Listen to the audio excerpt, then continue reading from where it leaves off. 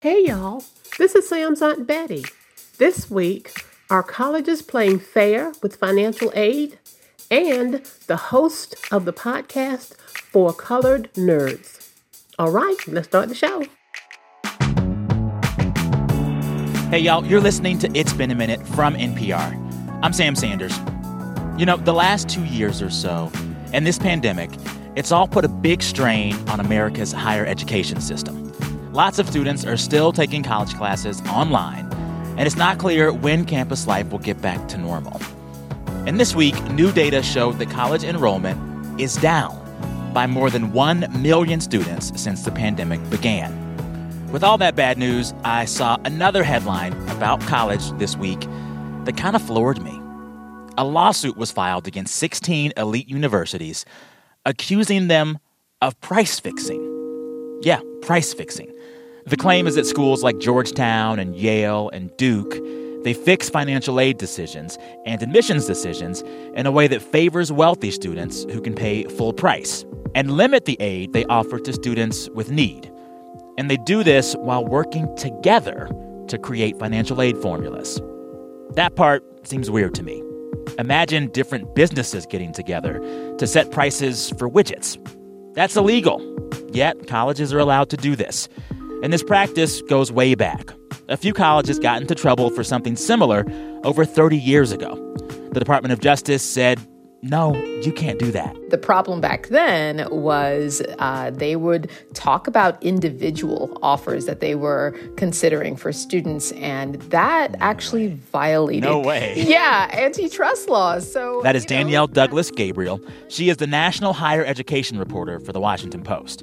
She told me that back then, in the early 90s, Congress got involved. Congress decided that they would create this exemption to the antitrust law that said, hey, if you promise to be need blind in your admissions, meaning that you will look at applicants without any consideration of their ability to pay, then all right, you guys can get together and figure out some guidelines as to how to go about offering financial aid. Danielle and I talked about this new case, how colleges might be violating the terms of that old antitrust exemption, and whether higher education itself, with all these problems, is at a turning point. But first, she explained how all of this works. I think the broader issue is if you are a student who is the son or daughter of someone who can afford to donate quite a bit of money to the school, even if your grades are okay and your test scores are okay, the idea that you could potentially bring in more money and bring in more prestige because of who your parents are could get you a leg up in admissions at some of these schools. And that violates the tenets of the law. How this kind of harms low and middle income students is that because wealthier students can pay the full cost of school, or almost full cost in many instances, they are more attractive to these schools because that means that there's less financial aid dollars that the institutions have to donate or dedicate to them and their needs. And what this means is that if this lawsuit is correct, these schools were potentially colluding to keep their financial aid artificially low, right? Making the calculation that if we only give, say, $10,000 a year, when we actually individually could afford to give more, then they'll come because they're not going to get a better offer from you because we're all offering the same thing. Okay, so let me make sure that I'm hearing this right. Hypothetically, under these allegations, a working class or a middle class family could have a student that gets into one of these elite colleges, but because the college might be more interested in a legacy student or a rich student who can pay full tuition, these schools might collude to keep down the aid they give that working class kid so they're less likely to go and the rich kid is more likely to go? In part, yeah. Wow. Now, to be sure, these schools are saying they're not doing that. They're saying, no, that's not true. We are very generous in our financial aid to low-income and middle-income students. And in a lot of cases, that's true. But if you start to look at what percentage of their overall student body population actually constitutes middle or low income, it's fairly small. We're talking about the teens, right? In terms of like 10% or 15% of the population. Not half. Certainly not half. Yeah. Certainly not even a quarter. Yeah. So when I read these stories about all these colleges getting together to potentially trade notes on things like financial aid given to students, it seems incredibly not okay. I think of other industries or types of work. It's like I'd be very mad if Starbucks and Dunkin' Donuts got together once a month to discuss coffee prices. And I think it's kind of illegal. Why are colleges allowed to do this? How do they defend this practice? Well, it is illegal. That's why this exemption carved out these schools if they were to adhere to this system of not thinking about people's ability to pay. When the exemption was created, I think Barney Frank, who was in Congress at the time, said we need to be concerned about a student's ability to do the work. Not where their parents came from, not how much money they make. And so these schools said, yeah, okay, we agree to that. But in doing so, they may be creating a system that actually works to the disadvantage of the people that they purport to help. Also what we see happening at the same time are prices for elite colleges just going up a lot, period.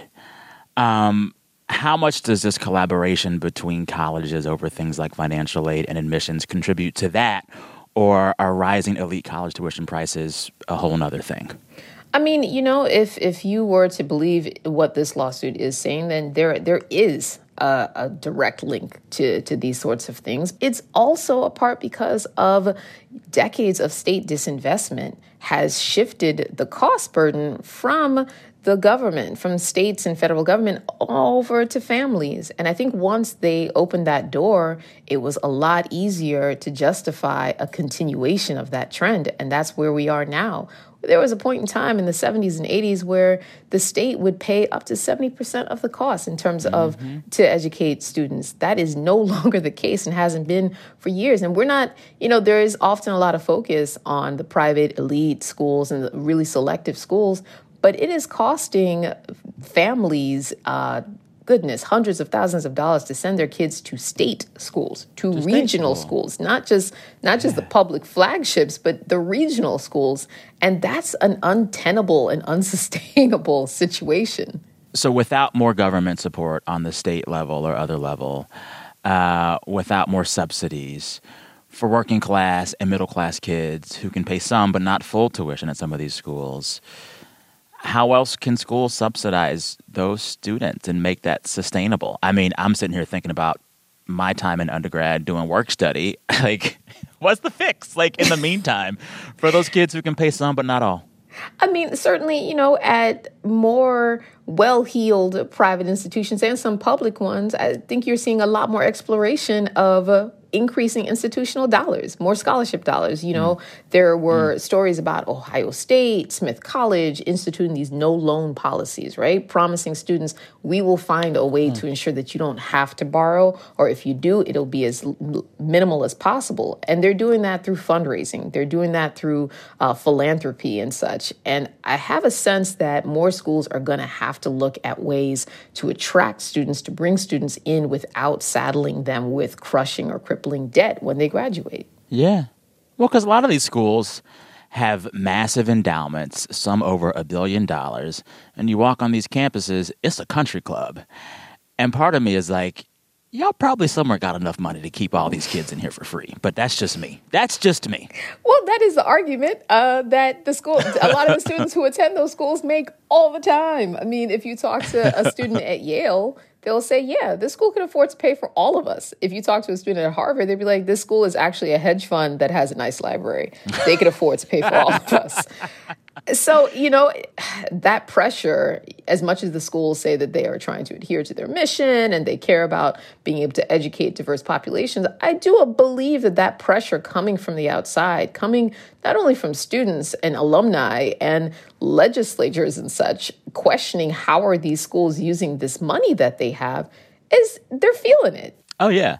So all of this is happening as the pandemic is still raging, and you got a bunch of college students paying quarter, half, full price, tens of thousands of dollars a year to go to college in their parents' homes, right? And it's raising even bigger questions about whether college, an elite college, is worth it. And I'll talk with people who have college students in their family or are paying for higher ed right now.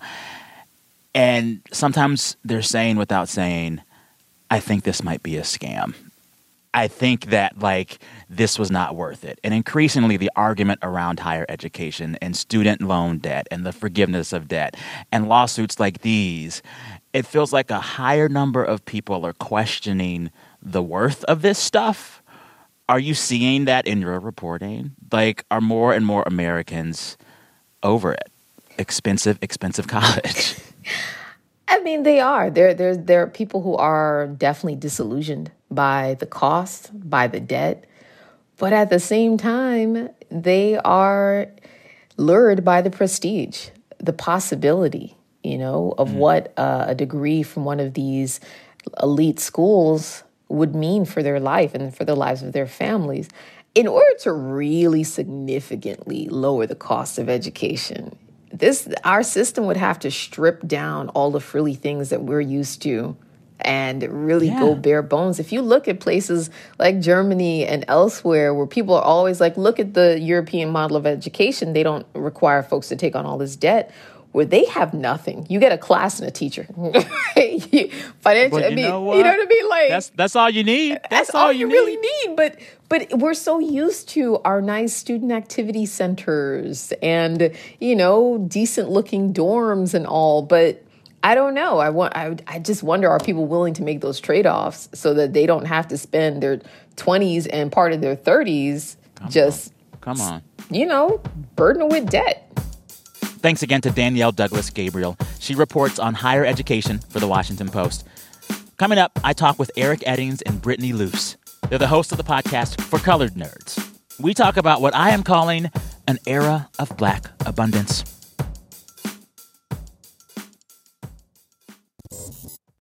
This message comes from NPR sponsor CarMax and the Love Your Car Guarantee. Car buying can feel overwhelming, but it doesn't have to be that way. CarMax gives you the time you need to make the right choice. Take up to 24 hours for your test drive. Once you buy, enjoy a 30-day money-back guarantee up to 1,500 miles. Learn more and start shopping at CarMax.com. The new Love Your Car Guarantee from CarMax. Car buying reimagined. Y'all know that I talk about TV a lot on this show. And one of the things I've noticed watching TV the last few years, especially during the pandemic, especially during this era of peak streaming, is that there's a lot of Black TV and movies to consume right now. Insecure. It's so great that everyone we know is actually making decisions. Atlanta. With our new initiative, we believe racism will be done by 2024. Blackish. Summer of Soul. Are you ready, Black people? Bad Trip. Passing. Things aren't always what they seem. I could go on. A lot of this content, it is considered prestige, and audiences of all backgrounds like it. I've taken to calling this creative period that we are in right now an era of Black abundance. More Black content to consume, and more Black creators making that content. I like it. For this next segment, I'm going to talk about that with two podcasters who have also been following this trend, Brittany Luce and Eric Eddings. In a world gripped by questions of famine, pandemic, and culture wars, come the most anticipated creative project of 2021. We are back. Yes, we're back. I'm Brittany. I'm Eric. And this is For Colored Nerds. It's a show all about Black culture and the conversations Black people have when no one else is listening.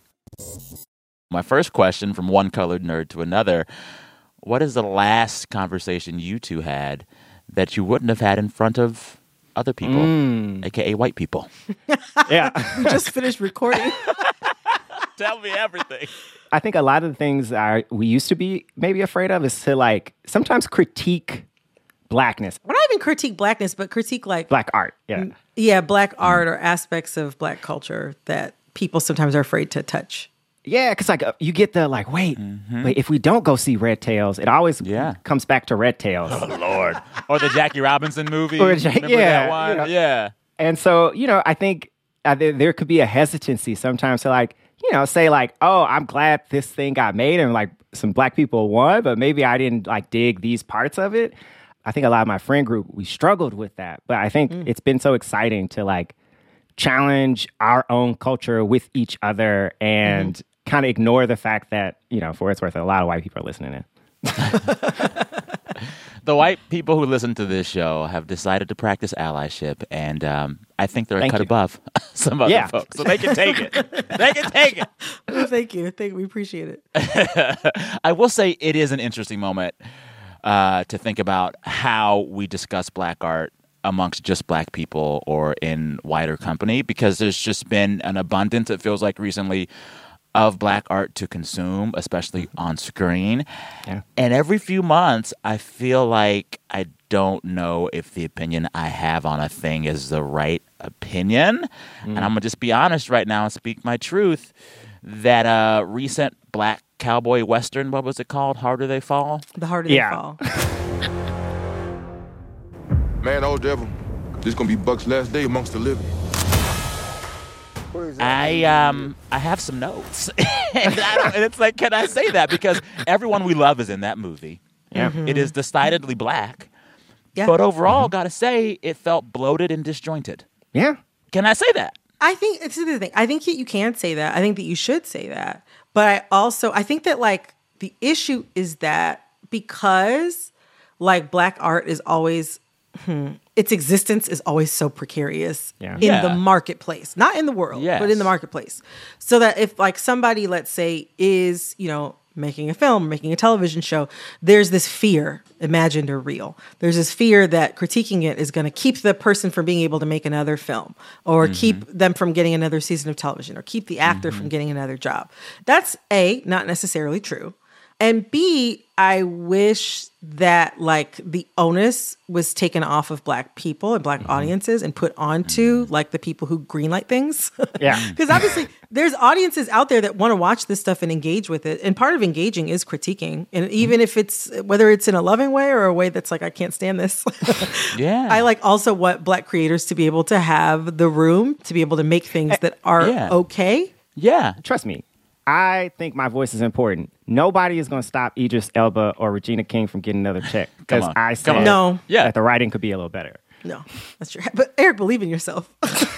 Believe in yourself. Your voice matters. Although, on that note of TV and movies doing some stuff well and some stuff maybe not well, one show that I think all three of us would agree on, and I know that y'all had an episode in the Four Colored Nerds feed recently all about this show, is Love Life Season 2. It was just doing it for me. It worked. Agreed. The music was great. The wardrobe was great. The acting and the writing was great. It feels very divorcey in here. That's because I got a divorce. No. The chemistry between the main characters was pitch perfect. What about you? My situation is different. How so? Because it's my business.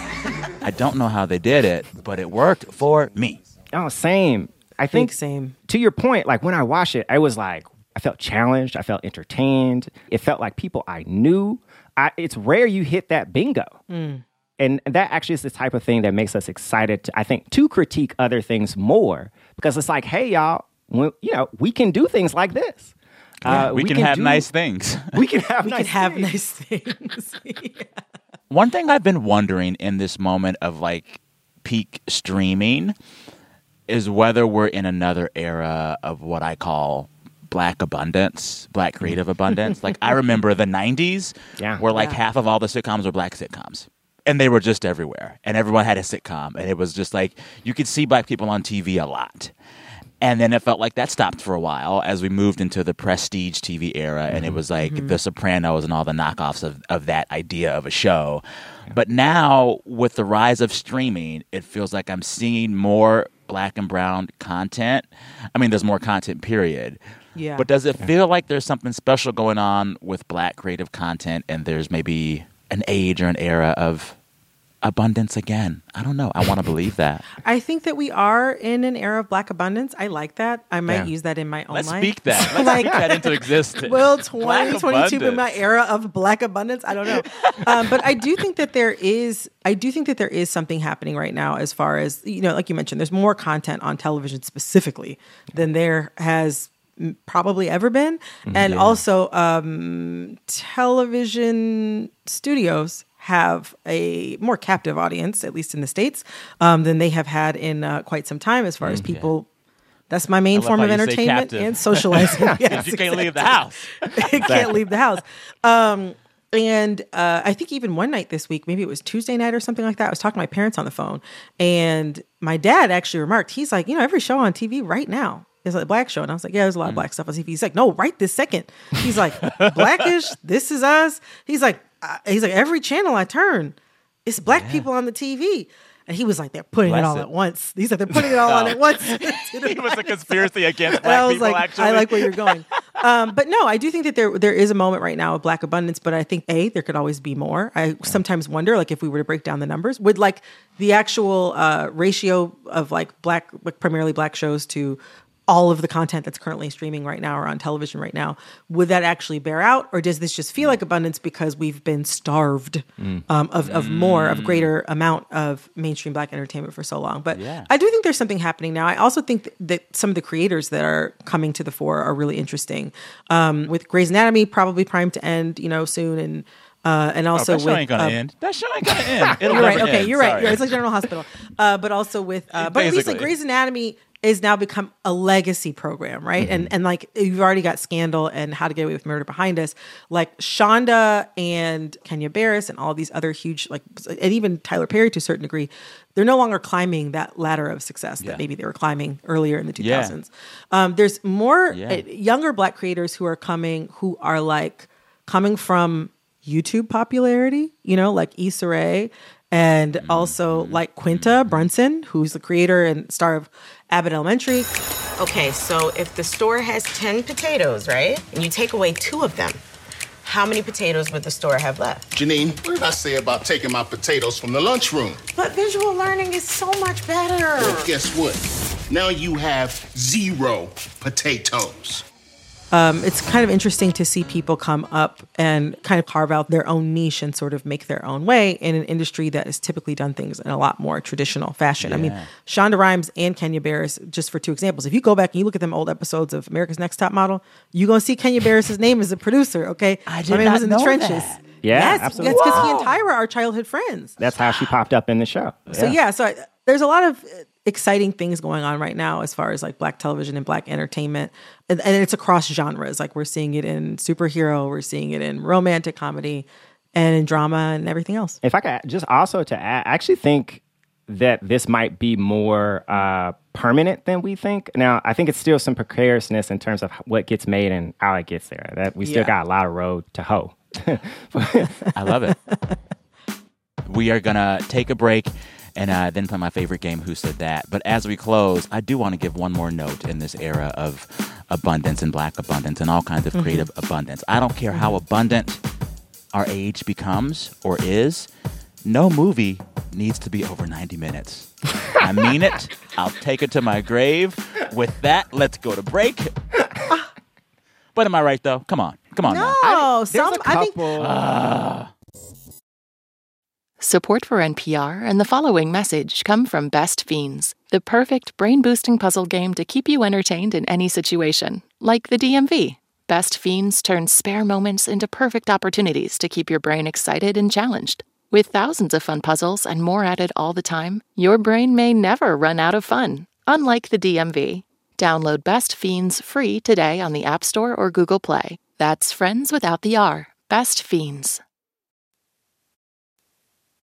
We're back. You're listening to It's Been a Minute from NPR. I'm Sam Sanders, joined by 2 of my favorite culture vultures. Introduce yourselves. My name is Eric Eddings. I'm a co-host of For Colored Nerds. Hi, my name is Brittany Luce, and I am also co-host of For Colored Nerds. I love it. So we're about to play my favorite game, and usually all the contestants are worried they might not know any of the answers, but I kind of feel like knowing you both and your show and your Twitter feeds Y'all know most of the things pop culture, so I think you'll both do well. You ready to play? This game is called Who Said That? Who am I saying that? Who said that? Who said that? All right, I'm ready. I try to stay up. I'm ready. I'm nervous, but I'm ready. People still get nervous. It's so funny. This is the lowest stakes game ever. Anywho, here's the quote. It was on Instagram this week from somebody famous. My formula is easier to follow. Drink more large Cosmos. Stay up late watching addictive streaming series. Stay in bed in the morning playing Sudoku instead of reading a good book. Spend more time safely with people you love. Who said that? Ina Garten. Ina Garten. Yes. Wow. Yes. I was going to be like, Dionne Warwick? Cher? I don't know. No. But taste, good taste. No, she said it in a response to an Instagram post done by Reese Witherspoon. Like she's sort of trying to take everyone's temperature and see what new healthy habits they were trying to adopt in 2022. So if you're doing something that's 1% better for you every single day, you're going to get 1% better every day. If you're doing, and I'm with Ina. I'm like, Ina was like, look, and Reese was like, I'm going to drink more water. I'm trying to read for 60 to 90 minutes a day. And Ina was like, I'm trying to drink more. I actually stay up like playing Sudoku and watching TV, and I lay in my bed in the morning and don't do anything, and that's all I can do. And I'm like, I didn't do any resolutions this year. I am not trying to improve anything. Yeah. I'm alive. Well, yeah. That's good. I love, though, this, like, there's this new era of celebrity culture where celebrities just will creep into other celebrities' comments on social media as if they're a fan. It's so strange and unsettling to me, but I love it. Like, imagine Ina Garten, a very prominent celebrity chef who need not say anything unless she wants to, scrolling through Instagram, sees Reese Witherspoon talking about New Year's resolutions, and then Ina says, you know what? I'm going to get in this fight. That is just, I love it. I love it. That's the part of social media that I think you can really kind of appreciate. The thing about it is it goes left, because probably after Ina's comment, there was like 65 replies that probably got increasingly dark as you went down. Yeah. All right, here is the second quote. I was Patrizia, but I knew I had to say goodbye to her. Large swarms of flies kept following me around, and I truly began to believe that she had sent them. I was ready to let her go. Who said that? Say that again? Oh, my God. Like, It's a famous musician/actress who received a Golden Globe nomination for a movie that everyone knows. Actually, now yes, Wait. I know this. Sorry. Say it. It's Lady Gaga. It's Lady Gaga. Oh, my gosh. And that tracks. I can't. I actually still haven't seen House of Gucci. Did y'all see House of Gucci? No, I haven't seen it yet. It to watch on. It's a comedy. On flight today. It's a comedy, not a drama. You're just gonna laugh the whole movie. It's so absurd. It's so absurd. The thing that I would say that is confusing about Lady Gaga in this role in particular, the only thing I'm excited to see her in it. I think she's probably going to be amazing, but. She said, I think I've read that she went method as Patricia. Is that how you pronounce her name? As her character for a matter of years. And I just sounds like Gaga. And I'm just like, how does that math She's so work? extra. She's so extra. So for those who haven't seen the movie, Lady Gaga plays Patrizia. I don't consider myself to be a particularly ethical person, but I am fair. Patrizia was accused of hiring a hitman to kill one of the Guccis, and she was found guilty of that. Can you keep a secret? Father, son, and house of Gucci. Something I will say that I do love about Lady Gaga is that she commits. Yes, she commits to the bit. And she commits to the bit. She carries the bit. I think that like if you were to like peep into her window when she's in the bed at night, she would be dreaming in Patrizia's Italian accent. I think that she is just, she does not turn it off. Yeah. And it's like people are talking about Jeremy Strong from Succession, like in his method acting and how it feels kind of like dark and strange. But I'm really into Lady Gaga's method acting, which is just like really kooky and fun for me to watch. Who got that point? I did. Lyric. It's tied up. I did. Uh-oh. I did. Uh-oh. He said, I did. I'm here. I'm back in the game. You see? Let's see. You're back in the game. See what happens next. This one, you're not going to know the name of the person, but tell me what this is that this quote comes from. Vaccinate. Don't wait. You got to vaccinate in the Lone Star State. Oh, yes. Vaccination Oh, my gosh. is so great. Vaccinate me all day long. Vaccinate your daddy and mom. Vaccinate me at the party. A vaccine dream. What are these lyrics from?